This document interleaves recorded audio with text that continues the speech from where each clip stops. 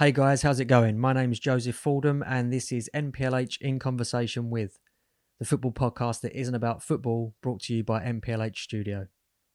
NPLH is more than a podcast. Once you've hit the follow button, visit nplhmag.com to enjoy online reads, subscribe to our newsletter and browse our collection of magazines, prints and apparel. On to the show.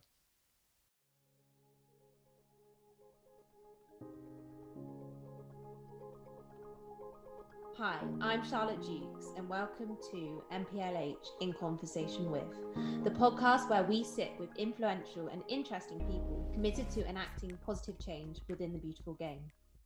In this episode, I speak to Solon Andy Hickman, Head of Impact and Female Participation at Football Beyond Borders, or FBB as we refer to throughout the podcast. In the episode, we discuss Solon's lifelong relationship with football, from travelling around the country's League One matches as a 10-year-old. So when I was growing up, I used to sit in his car and we used to go all the way around the country to all these kind of League One, Championship, League Two games whilst he was scouting. To, importantly, how it felt to be a female player when the FA shut down performance academies for many girls in the UK. But we'd gone from, oh, this is really serious and we're elite players and we're really learning and developing. And now we're back in this environment where we're stagnating. In the episode, Solon outlines the importance of the work that FBB does and highlights that many of us consume football from a very privileged position. The work that FBB does empowers many communities left behind by society and policymakers alike, and it focuses on young people. We hope you enjoy the episode.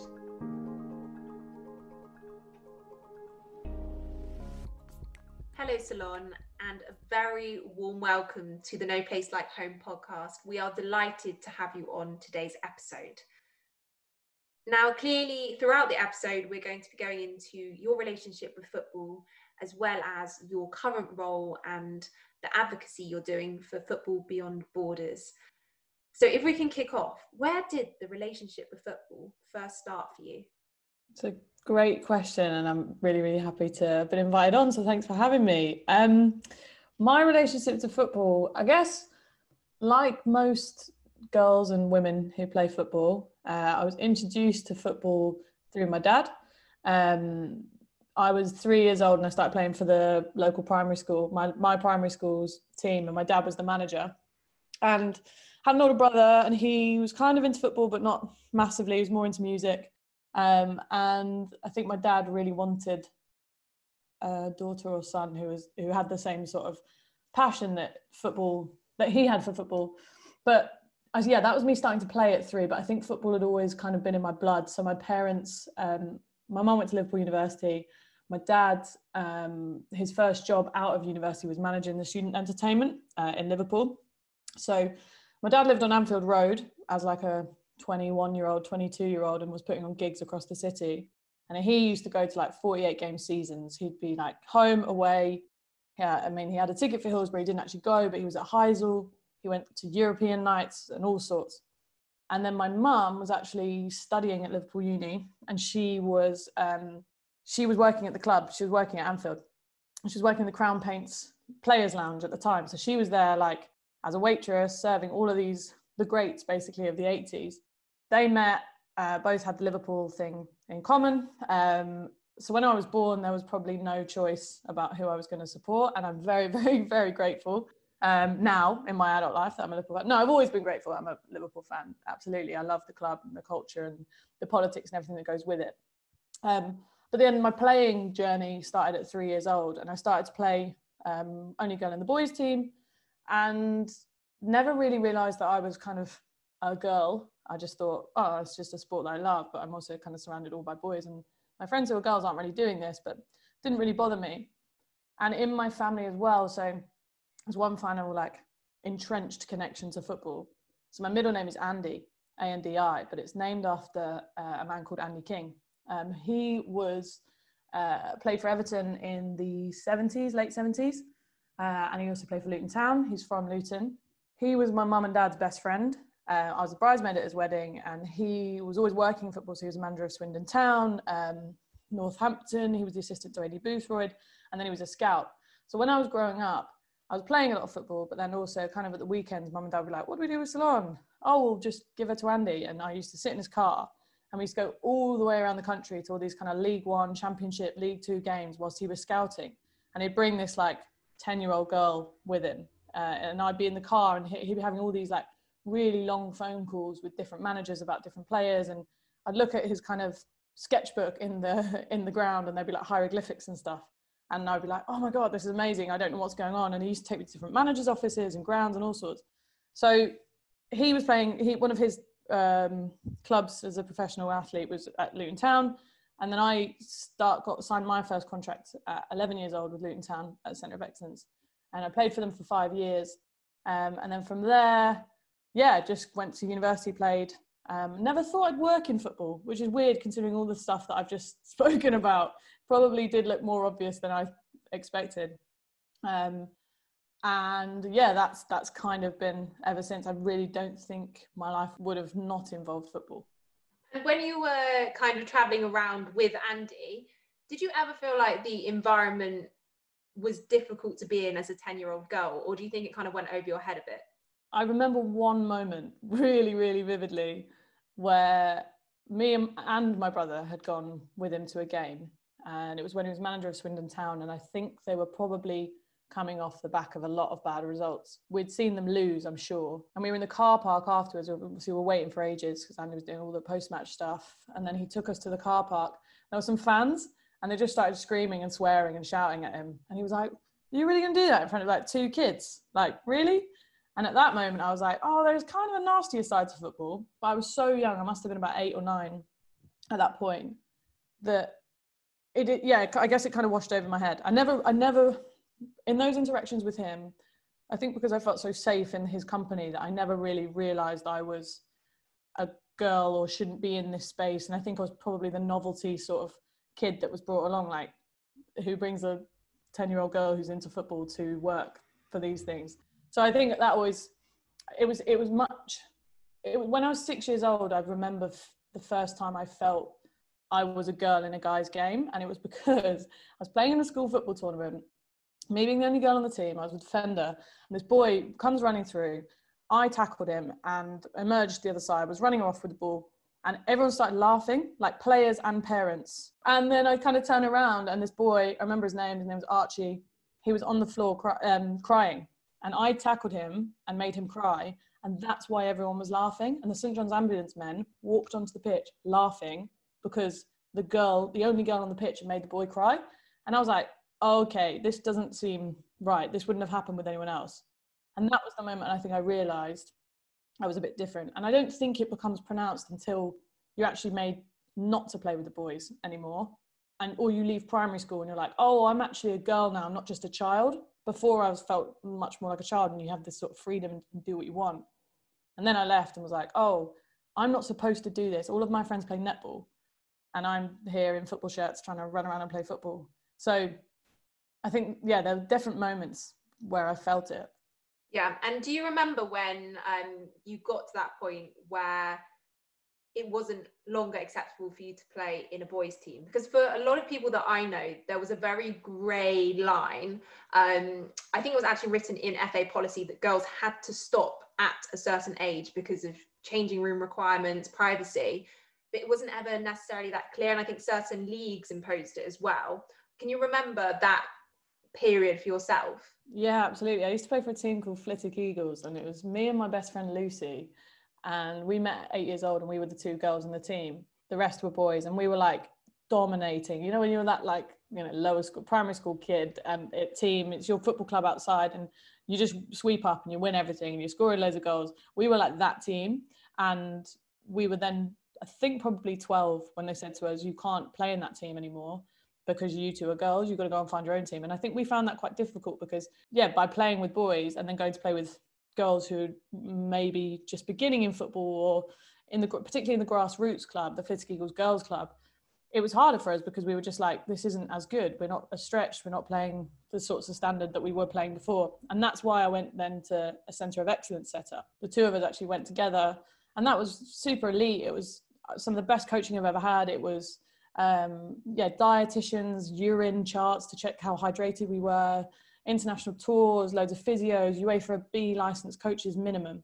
And we were playing Arsenal, Chelsea, Liverpool, etc., and traveling all around the country.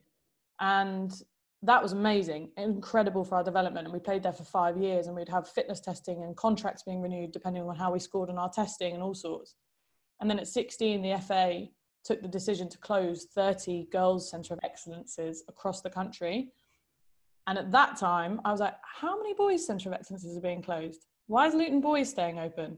And we're not. And we had to raise like 100 grand or something to be able to stay open.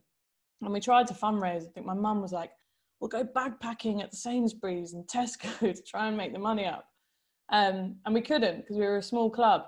And from that moment, we were all kind of forced back into grassroots football. Suddenly, like, we're having to put the nets up at the weekend, and we've kind of just gone from this mad elite setup on our doorstep back to wonky pitches and women's football where it wasn't taken at the time as seriously, no linos, refs turning up 20 minutes late, all those sorts of things that come with Sunday league football. But we'd gone from, oh, this is really serious and we're elite players and we're really learning and developing. And now we're back in this environment where we're stagnating. And it was like, why is there so many options for boys to play? And for us, that's just been withdrawn from our doorsteps, really. And it's interesting, isn't it, how now, kind of in the recent weeks, in fact, that the spotlight is back on that exact conversation of, well, okay, why are women's elite academies so under-resourced? And it is historical. Someone said, well, 5-10 years ago, someone decided to pull the plug and we didn't have enough clout to say that's not acceptable. And I feel like the momentum is changing now for sure, but it's, super delayed. And, people like yourself had that opportunity taken away. And I think you then saw a big consolidation of the elite academies that then, kind of drip fed into very few teams. And then you see the differential between the quality of playing, right?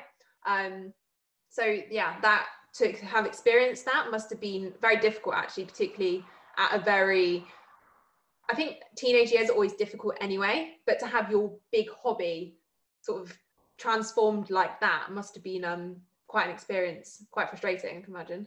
Definitely. And I feel very fortunate that I've come back round to the game, and that barrier at 16 didn't push me away from it. And that's probably because of the sort of the capital, the cultural, the social capital that I had through my family, through the stories that I've told already, that it was so embedded that it allowed me to come back. But I did drop out of football for that year I think I was in year 12, and I was like, no, studies are more important. And that's coming from someone who's played since they were 3 years old, and it's been everything and had given so much structure to my life. And even then I was like, well, I'm not going to play for a year because there's nowhere for me to play. I have all these protective factors that allow me to continue accessing the game, to come back round to it, to know that it's always going to be there for me. Imagine how many, for every one of me, there were 10 girls that didn't come back to the game.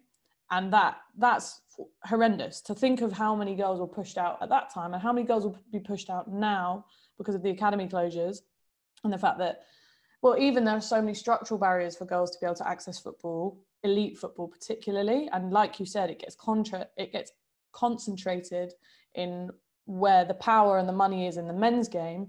And suddenly there's very narrow paths to development. And despite, I did work at the FA for a year and I delivered on the women's football strategy to double participation till 2020. And there is so much good work going on in there. But my fear is that it's work for, when we're thinking about the elite game, it's work for girls who already have what I had growing up, which is a minimum of a supportive parent that can get you to training, access to a car, lives in an area where there's a setup close to them. Because if you are a girl from London who might not have that, but is 12 years old, and yes, apparently there's loads of clubs, Arsenal, Chelsea, etc., but they're all in the sticks. They're not, if you're inner city London, you're not going to be 12 years old getting on public transport to go out to Cobham or to go up to Boreham Wood to go and train 2-3 times a week. And if you don't have a parent that's putting you in the car every night to take you there, sit at training off until 10, 11 at night, getting you home, getting you ready for school the next day, there's so many structural barriers for girls to access the elite football that unless we have people in the FA leading on this strategy who either come from these communities or know these communities really well or look like the people in these communities or listen to these people, they're never going to have a true reflection of what the barriers are and what life is really like if you want to access football. And they'll make decisions and they'll design systems, they'll design approaches that aren't for the girls that are for the girls that will always access football. And that's my fear. And I think the FA needs to change internally, and the FA needs to listen more. And I think there are definitely strides towards it, but the recent events of the academies doesn't help. It doesn't also help with the reputation of the FA as well. So yeah, I just think there's a lot of work that still needs to be done if we're serious about, I guess, changing the face of women's football, which is super white, but also ensuring that every girl, no matter what her background is, no matter her socioeconomic status, whatever, can access the elite game if they're good enough to. And at the moment, I just don't believe that exists. Yeah, and I think you touch on really important points there, that a lot of people see football as a game that people turn up to and leave, because, as you say, a lot of us have grown up in environments that is the case. And, we have parents who aren't working on the weekends, which actually is very contained in our own little bubble of comfort, because it's not reflective of the real world necessarily. And I mean, you work with Football Beyond Borders, that I feel like are an organisation that are trying to provide solutions to a lot of these barriers. So I'd love to hear, a bit about your role there, and how you came across the organisation, and we'll go from there.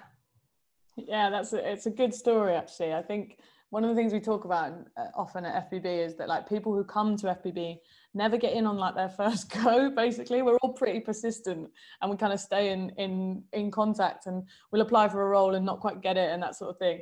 And that is exactly what happened to me. So I was in my final year at uni, and I was studying a degree called Human, Social and Political Sciences.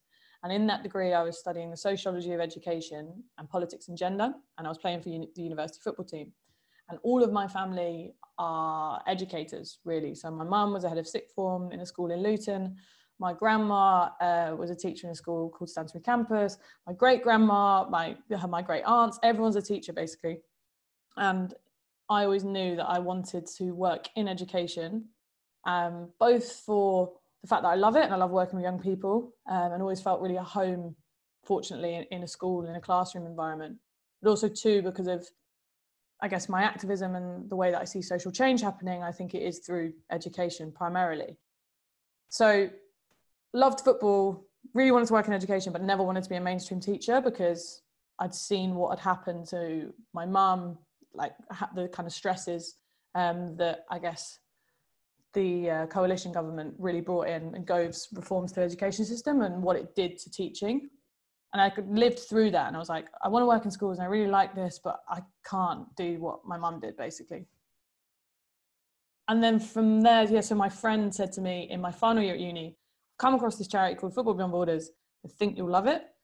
Go and look at their website. Anyway, I got a bit obsessed with their website, and there's a video that on the landing page that used to be there, it's gone now. And just watching it, I was like, this is where I want to work. This is amazing. So I wrote an email to the director at the time called Jasper Kane, and he invited me down to meet them in Camberwell in South London, in a place called the Hollington Youth Centre, which was their old office. And I remember dressing up quite smart, and then regretting that instantly when I got there, because everyone was in tracksuits. And it was a wicked conversation. I think I felt instantly that I was around a team of people when I walked in, who were, at essence, activists and wanted to make a difference. And it sounds so cliche and trite, but genuinely, really extremely passionate and intelligent and tenacious team of people who were like, we've got something here. There are so many things wrong with how this country and this society views and treats young people. We feel like we have a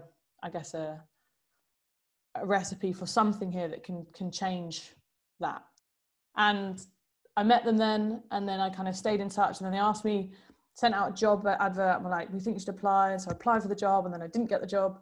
Anyway, long story short, stayed in touch, got this job with the FA, worked for the FA for 9-10 months or so. Enjoyed it, but was feeling like it wasn't enough contact with young people. It was too corporate for me, and it was not stretching enough, basically. And I spoke to FPB, and it anyway came about that I went for a role, and I got the job. And that was in August 2018, and I just haven't really looked back since, I guess. And I came in at the time when there were the FBB had always tried to work with girls in the past, and they've done it in various different ways. But I think, yeah, I guess they won't mind me saying it, but they were a kind of a team of men who always had the right intentions and the best politics, but were like, we don't quite have maybe the networks or the skills or to really know how we can do this most effectively with girls. So I kind of came in and started just running 3 girls programs, one in Peckham, one in Tulse Hill, one in Croydon. And I learned so much just in that first year, like, yeah, delivering to around 60 girls and just getting to know them, like what were the challenges that they were facing and really trying to learn. And I worked really, really closely with a group of girls who were in year 11 at school in Croydon, who had been with FBB for 5 years and they'd seen different iterations of girls programs and that sort of thing. And they were basically absolutely critical. Those 4 plus a girl called Deborah, who was the year above them. So was working with a team of 16 and 17-year-olds. And we would meet basically every Friday and we would just sit down and be like, what do girls need from FBB? How do we ensure that we are providing the best possible support for these girls to get on in education, to stay in school, to develop kind of the social and emotional skills that we think are really important for young people to thrive and build relationships, and also to do well in their studies and to play football? What do they need from us? And we basically just designed as we went along each week, sessions, program, the ways that we would relate to them, and take them on trips, etc., and just learn continuously through that year, which then led us to a point to be able to get funding from Nike, were the original backers of the girls program, and we managed to treble from 3 programs to 9 last year, and now we're growing even more each year. So yeah, it's been a massive journey and a massive learning curve, and I think, yeah, there's so many sort of intricacies and differences between girls and boys who are teenagers and their relationship to football, but also the challenges that they face are so different as well. So we knew that you couldn't just pick up something that was designed for boys and get it to work with girls. And yeah, we're still on that journey, definitely. But I've made huge progress, and now we've got around 200 girls in the program, and with a view to growing that even more next year. Yeah, and when you look at FBB online, it's very clear that, you know, you do have programs that cater for boys and girls separately. Now, you mentioned, you know, you kind of did a lot of on the ground work to find out how those needs differed. Can you say quite generally, you know, kind of an overview of what the fundamental difference is between what boys would need from FBB and what girls would need? Obviously, there's a lot of overlap, nevertheless, but I guess you can kind of see some key themes. Yeah, definitely. And I think it's hard to have this conversation without falling into generic stereotypes about the differences between girls and boys. And I think I came into the role in a really interesting position of doing a lot of gender theory at uni, and theoretically really being like, gender differences are super socially constructed and it's not helpful to talk about them because actually they're just a projection of what society is, and, you know, gender is just performative, etc. But yes, whilst I still believe that is true, it doesn't mean it doesn't have real material, like tangible effects in a young person's life. Yes, gender, I still believe, is socially constructed entirely. But if you are, by the time I've met you at 12 years old in a classroom and you've been socially constructed to be a girl, then those differences are important and you have to design for those differences. And I think what's interesting in FBB context is that boys, so we exist first and foremost to work with young people who are really passionate about football but disengaged in education and often at risk of being excluded from school permanently. And we help them to kind of stay in school over 3-4 years. We start working with them in year 8. We take them all the way to year 11, and we support them to get those social emotional skills that I mentioned, and also to get their English and maths GCSE. And we do that through like kind of long-term, intensive and relational support. So we build really strong relationships between practitioner young people and their peers in the group, and try and use those relationships to be able to go on and achieve those outcomes as well. We've got loads of other things going on as well. We've got a therapeutic model. We have an amazing classroom and pitch curriculum, which is all tapping into young people's passions around whether that's football, whether it's music, etc. But in essence, we're really about relationships. with girls and boys, the major difference in the starting point is that if you are a boy, and if you're a Black Caribbean boy at that, you are way more likely to be excluded from school than if you're a girl, permanently excluded. So when basically the most common reason for permanent exclusion from school, which is documented in the statistics, is persistent disruptive behaviour. And that sounds really vague, but that's basically what it is. It's persistent disruptive behaviour. The young person's been moved out of the school permanently. They can no longer stay there. They've made that decision. It's gone to the senior leadership team, the governors, etc.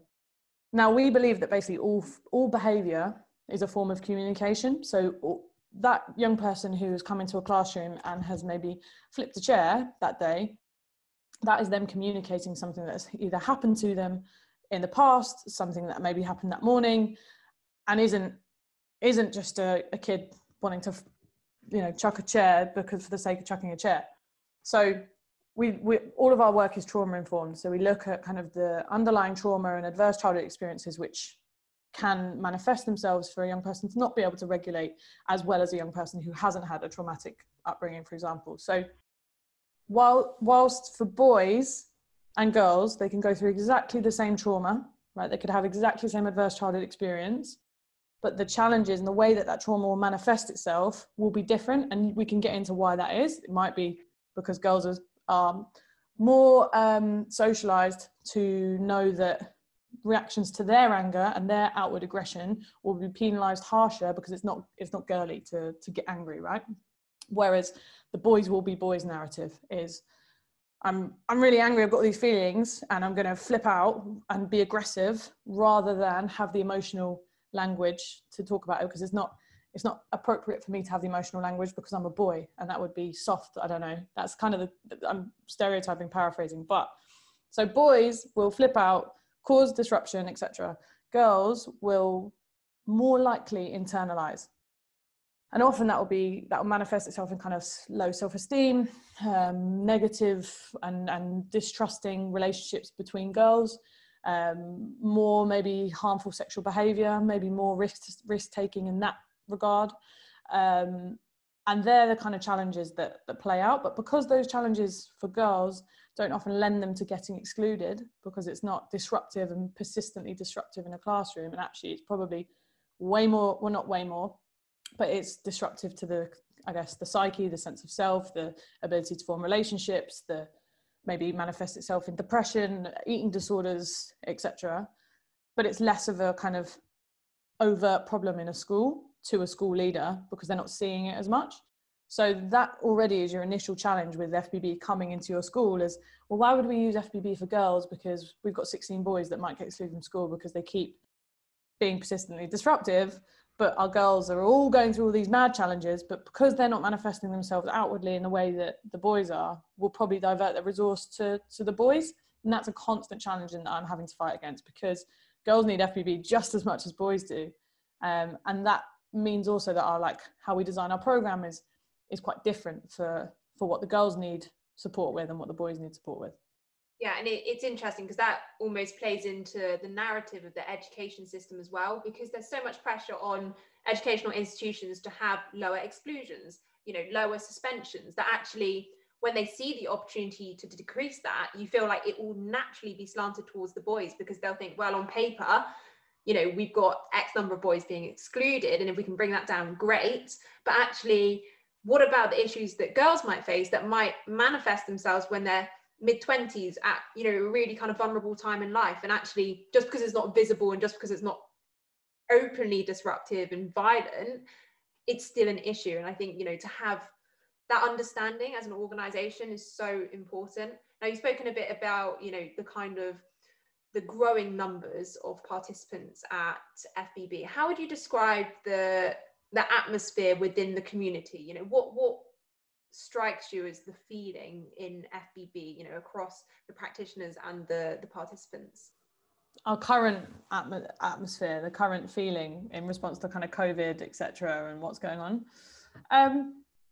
With FBB, there is always a real presence of optimism and hope, because we all get to work with young people every day who just instill that in you. And you can be working with some of the young people who have had some of the most unimaginable and difficult circumstances to grow up in, yet you can have these incredibly transformative and meaningful moments with them every single week. And whether you're one of our therapists, being allowed into the, I guess, the inner psyche of a young person, that's such a privilege, or you're our project lead who is out there delivering some amazing projects and hearing young people's take on the world at the moment, there's an unlimited resource of hope and optimism and creativity that if you don't, I envy, well, I don't envy, no, I feel sorry for anyone who doesn't get to work with young people, because they are that endless source of hope and optimism. So we get to see that. But then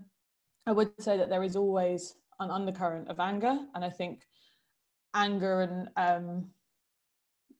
I'd say anger about the system that we live in. And I think at FBB, one of our challenges and continual things we have to push for and remind ourselves of, that this is also important, is yes, the day-to-day work on the ground every single day with these young people that's transformative, but we also have a duty to these young people to lobby and to really challenge the system that they're being put into and that is treating them the way that it is. And by that I mean our education system, like we've talked about, and the scrutiny on these young people's results being that thing that determines them in life. And that's why we're so clear at FBB that it could be really easy for us to just say, look, we'll use football to get kids their English, Maths, GCSEs, boom, done, they'll be fine.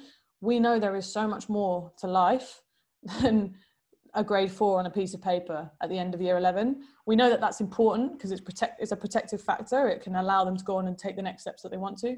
But what really matters to us all is our relationships. They're what make the world go round. It's what we've seen through COVID, is that everyone is so upset and angry and suffering because they can't see the people that they love. And what our theory of change is that to build those relationships and to be able for young people to go out and have these really meaningful and trusted relationships, whether they're with a trusted adult in their life or their peers, that they need a set of social emotional skills, which there's 5 of them we focus on. And they need those to then go out and be able to develop those relationships. So for example, self-awareness is number 1 for us. It's like, how do we make young people more aware of themselves, their processes, their feelings, their thoughts, their behaviors? And then we look at kind of self-management. How do we help them manage their triggers? How do we help them have the tools and the skill sets to be able to go and navigate different situations? And then it's kind of like looking at social awareness, relationship skills, how to make responsible decisions. And that we then think sets them up to be able to build those relationships. So I guess the feeling, going back to your original question, is one of that optimism and hope, and we get to be around the future every single day, which is so beautiful and humbling. But then at the same time, it's like this constant anger that I think drives everyone in the organization to be like, we can build a better world, and we'll work with the young people we work with who will go on to build that better world, but we'll do it in the meantime whilst we're working with you to kind of get there. Yeah, and you kind of mentioned that anger that really bubbles away, and actually that becomes the catalyst for you as an organisation and as individuals as well to go out and lobby for change. What are some of the ways that you do that?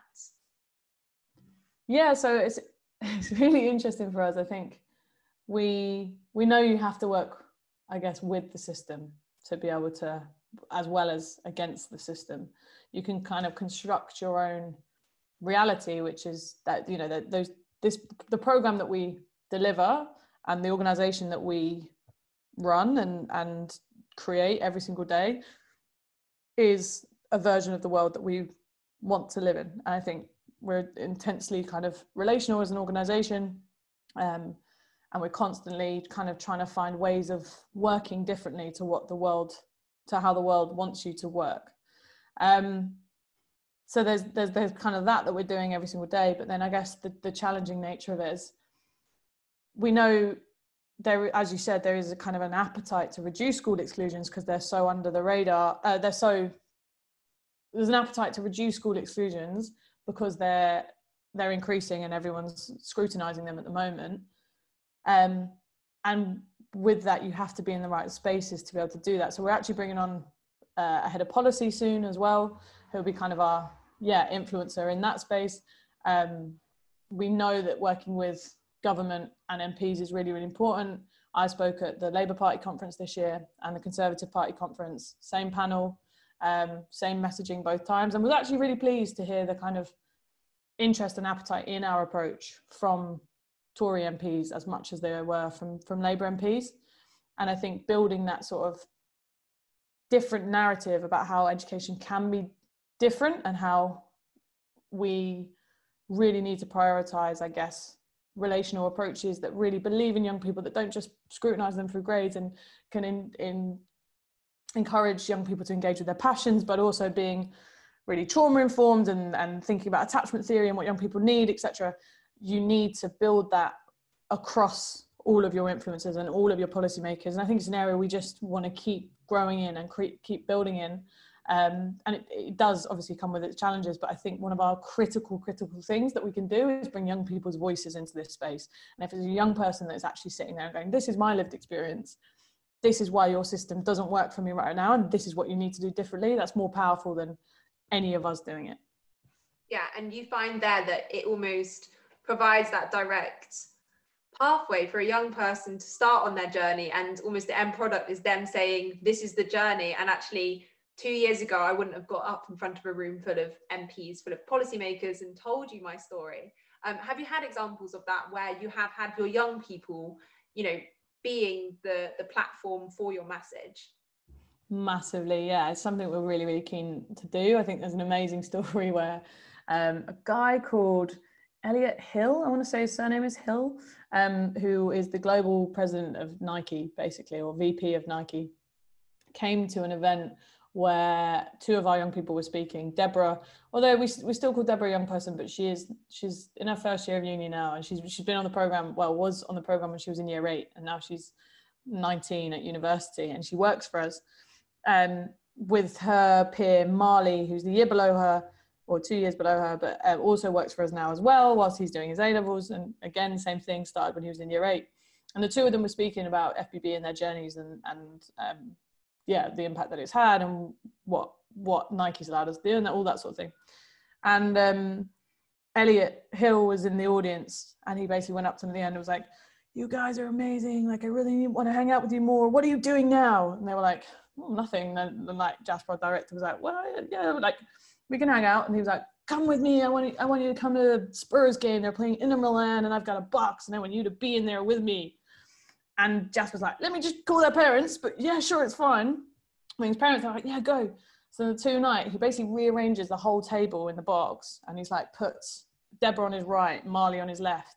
It's like, you guys are going to teach me everything. You're my bosses now. And like, we have this amazing conversational night where Deborah and Marley are like, this is what it's like to be a young person in this city right now, and etc. And he was just so, taken aback by it, and had this really amazing relationship, made sure they all got in an Uber on the way home, like sent them in a car back to their houses. And then Deborah followed up with an email to be like, it was really good to meet you, whatever. And then the following year, so it was December last year, I think, or January this year, Nike were filming their Black History Month, Global Black History Month campaign. And they selected Deborah to be in the campaign as someone who's been influencing in their community and getting loads of girls to play football, etc. And they flew her to New York, and then they flew her to Portland.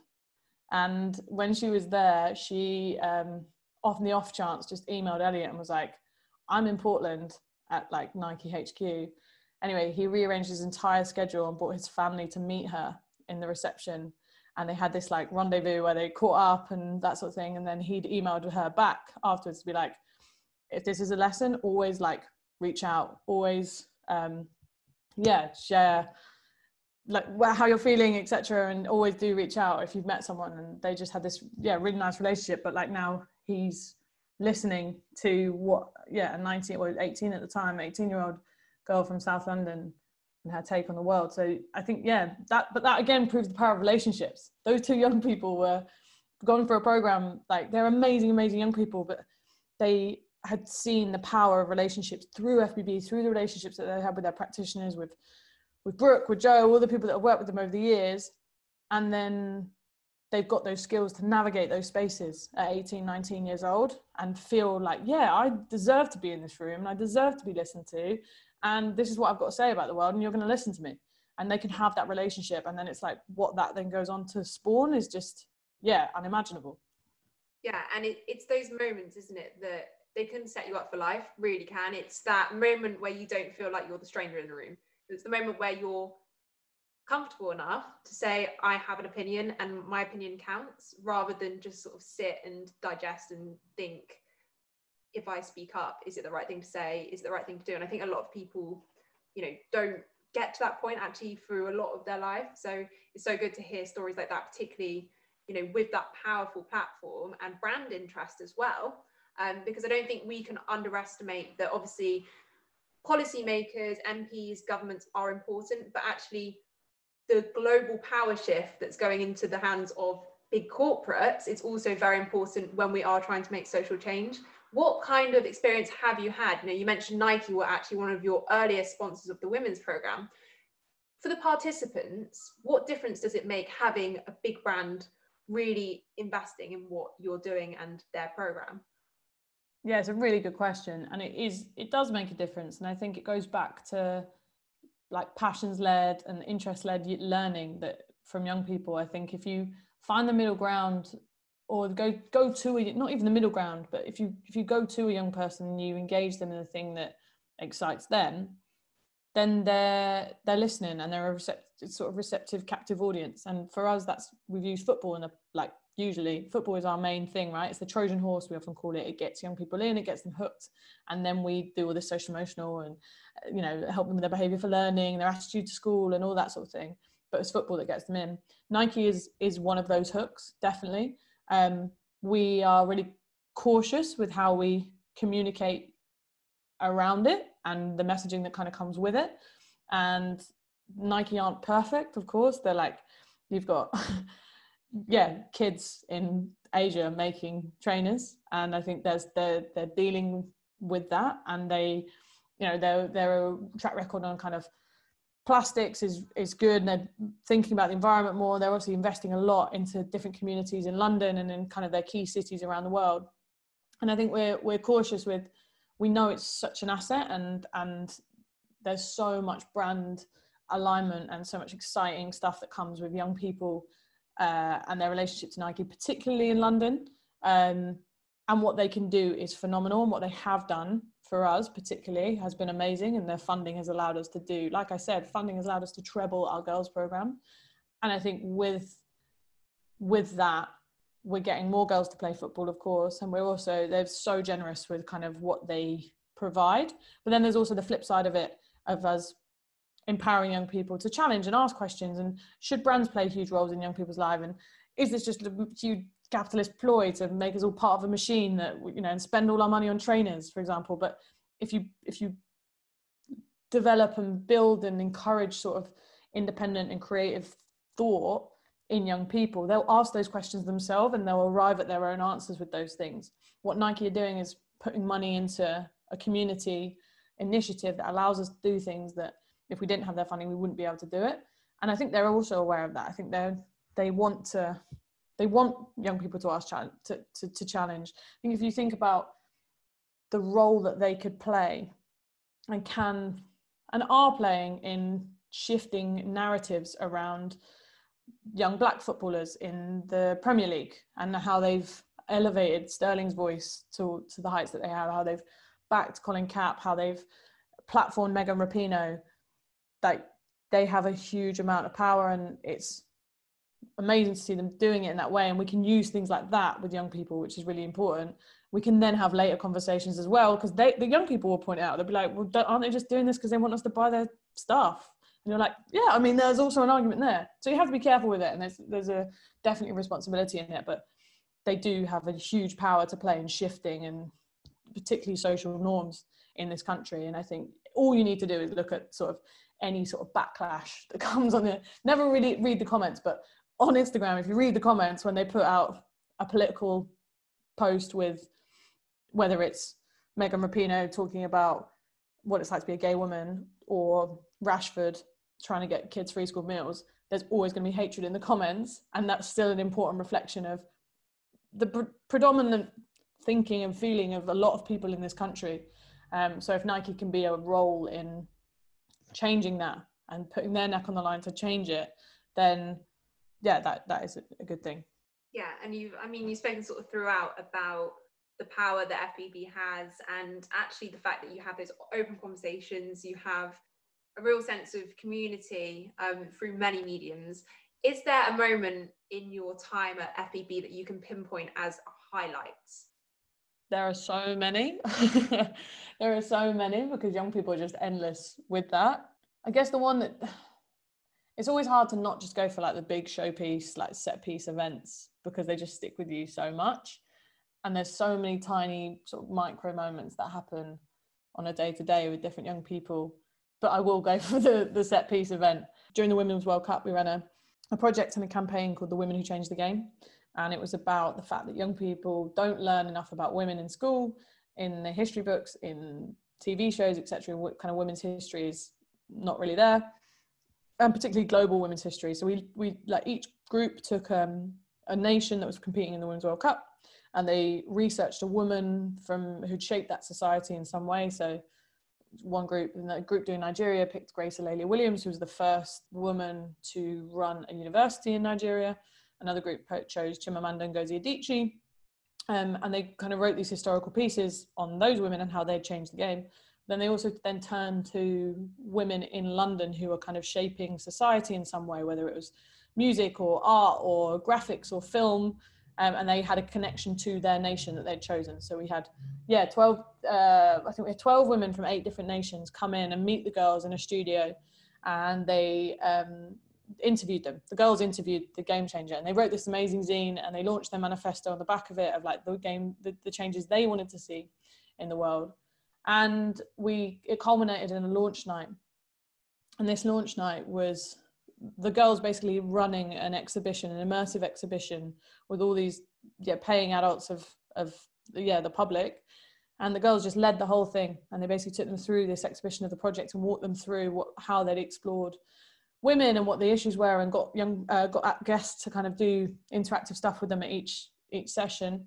And then afterwards there was a more showcase bit, and I kind of stood back and watched as, I get quite emotional talking about it, but these girls who were 12, 13 up to 15 and had often been told your voice doesn't matter, or you're kind of just you can't do anything right, and every phone call home has been a negative one from their school, and suddenly you're in a room where they're standing in front of 200 people and they're talking about, I'm a girl from South London who everyone thinks is unintelligent and rude because I use colloquial language and I'm always talking, but actually what I've got to say is that I'm going to be an MP for my local community when I'm 25 years old, and all I want to do is make sure that my mum's okay, and that no woman has to go through the hardship that my mum's had to come through coming through this country for the first time. There's racist government and blah blah blah, and you've got these girls just standing on stage and just taking up the space. And it's like, that's what you can do if you tap into a girl's sense of self, and you tap into something that's inside them all, but they've never had the conditions or for it to be brought out.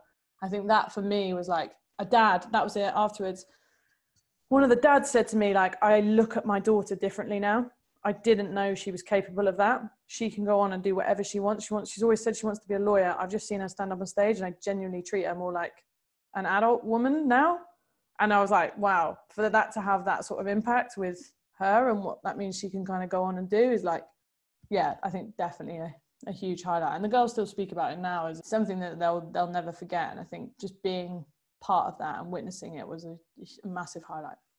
It must be amazing then, you see, a shift in the perception of their closest environment as well, because I think quite a lot of those narratives, if they're fed to you every day about, okay, maybe you shouldn't go for law because actually there's not a lot of people in law that look like you, and actually be safer doing this, and it's with the best intention, and it is a social norm to do that because you want to protect your child. And actually, to have those closest to you, whether it's an educator, whether it's a family member, being able to see that child in a different light because of FBB's support, and obviously it's a lot on the child themselves and actually the self-discovery that they've gone on to enable them to do that will change someone's life trajectory, because it will stop them from saying no to opportunities. It will lead them to send that follow-up email to the head of Nike because they feel like they can back themselves. And, you know, those shifts in attitudes for an individual can change their whole sort of, life prospect. So it must be incredibly rewarding to be in that environment and kind of be a part of the fabric itself. Now, I have one final question for you before we go. And it is, if you could go back to the day that your academy was shut down and give your past self a piece of advice, knowing what you know now, what would it be? That is such a big question. Someone asked me this question the other day, like, what would you tell your 14-year-old self? And it was actually, don't give up street dancing. You really liked street dancing. And I had to choose between football and street dance. And I chose football, which I'm glad I did. But why didn't I keep street dancing? It was so much fun. What would I say to myself on that day?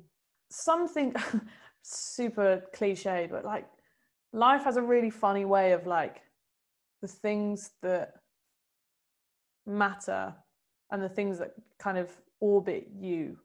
Some things won't be in orbit at some time, but trust that they will come back, and trust that if it's written, it will happen. And I think with me at that time, it was like there was so much anger around that decision. And I remember writing to like the press and trying to, like, as a 16-year-old, get an article in the Guardian, and like no one cared, obviously. But that was all part of this journey to become in a position where I can now work with girls and see the same sorts of things playing out, but have so much more agency, both individually with them and also structurally at systems level, where I can be like, this isn't good enough.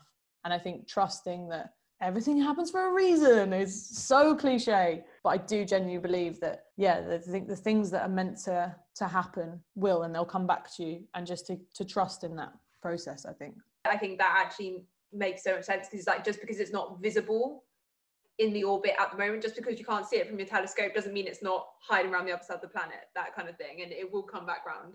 You made the metaphor much better. we can somehow mix those two up. Co-created. Literally. So Long, thank you so much for joining us. Your insights have been fantastic. I'm just really excited for everyone to listen and I guess get a view into maybe the part of football that a lot of people don't see and actually have the privilege not to see. And I think that's just as important for you guys, you know, for yourself as an individual and for FBB as a platform and organisation, to show the world and actually get people advocating and donating as well. And hopefully it instigates some action for the MPLH audience too. So thank you so much for your time. Thank you so much for having me. It's been a wicked conversation. For more of our content, both online and in print, visit mplhmag.com. Thanks for listening. I hope you enjoyed the conversation. Don't forget to hit the follow button, and I'll see you next time.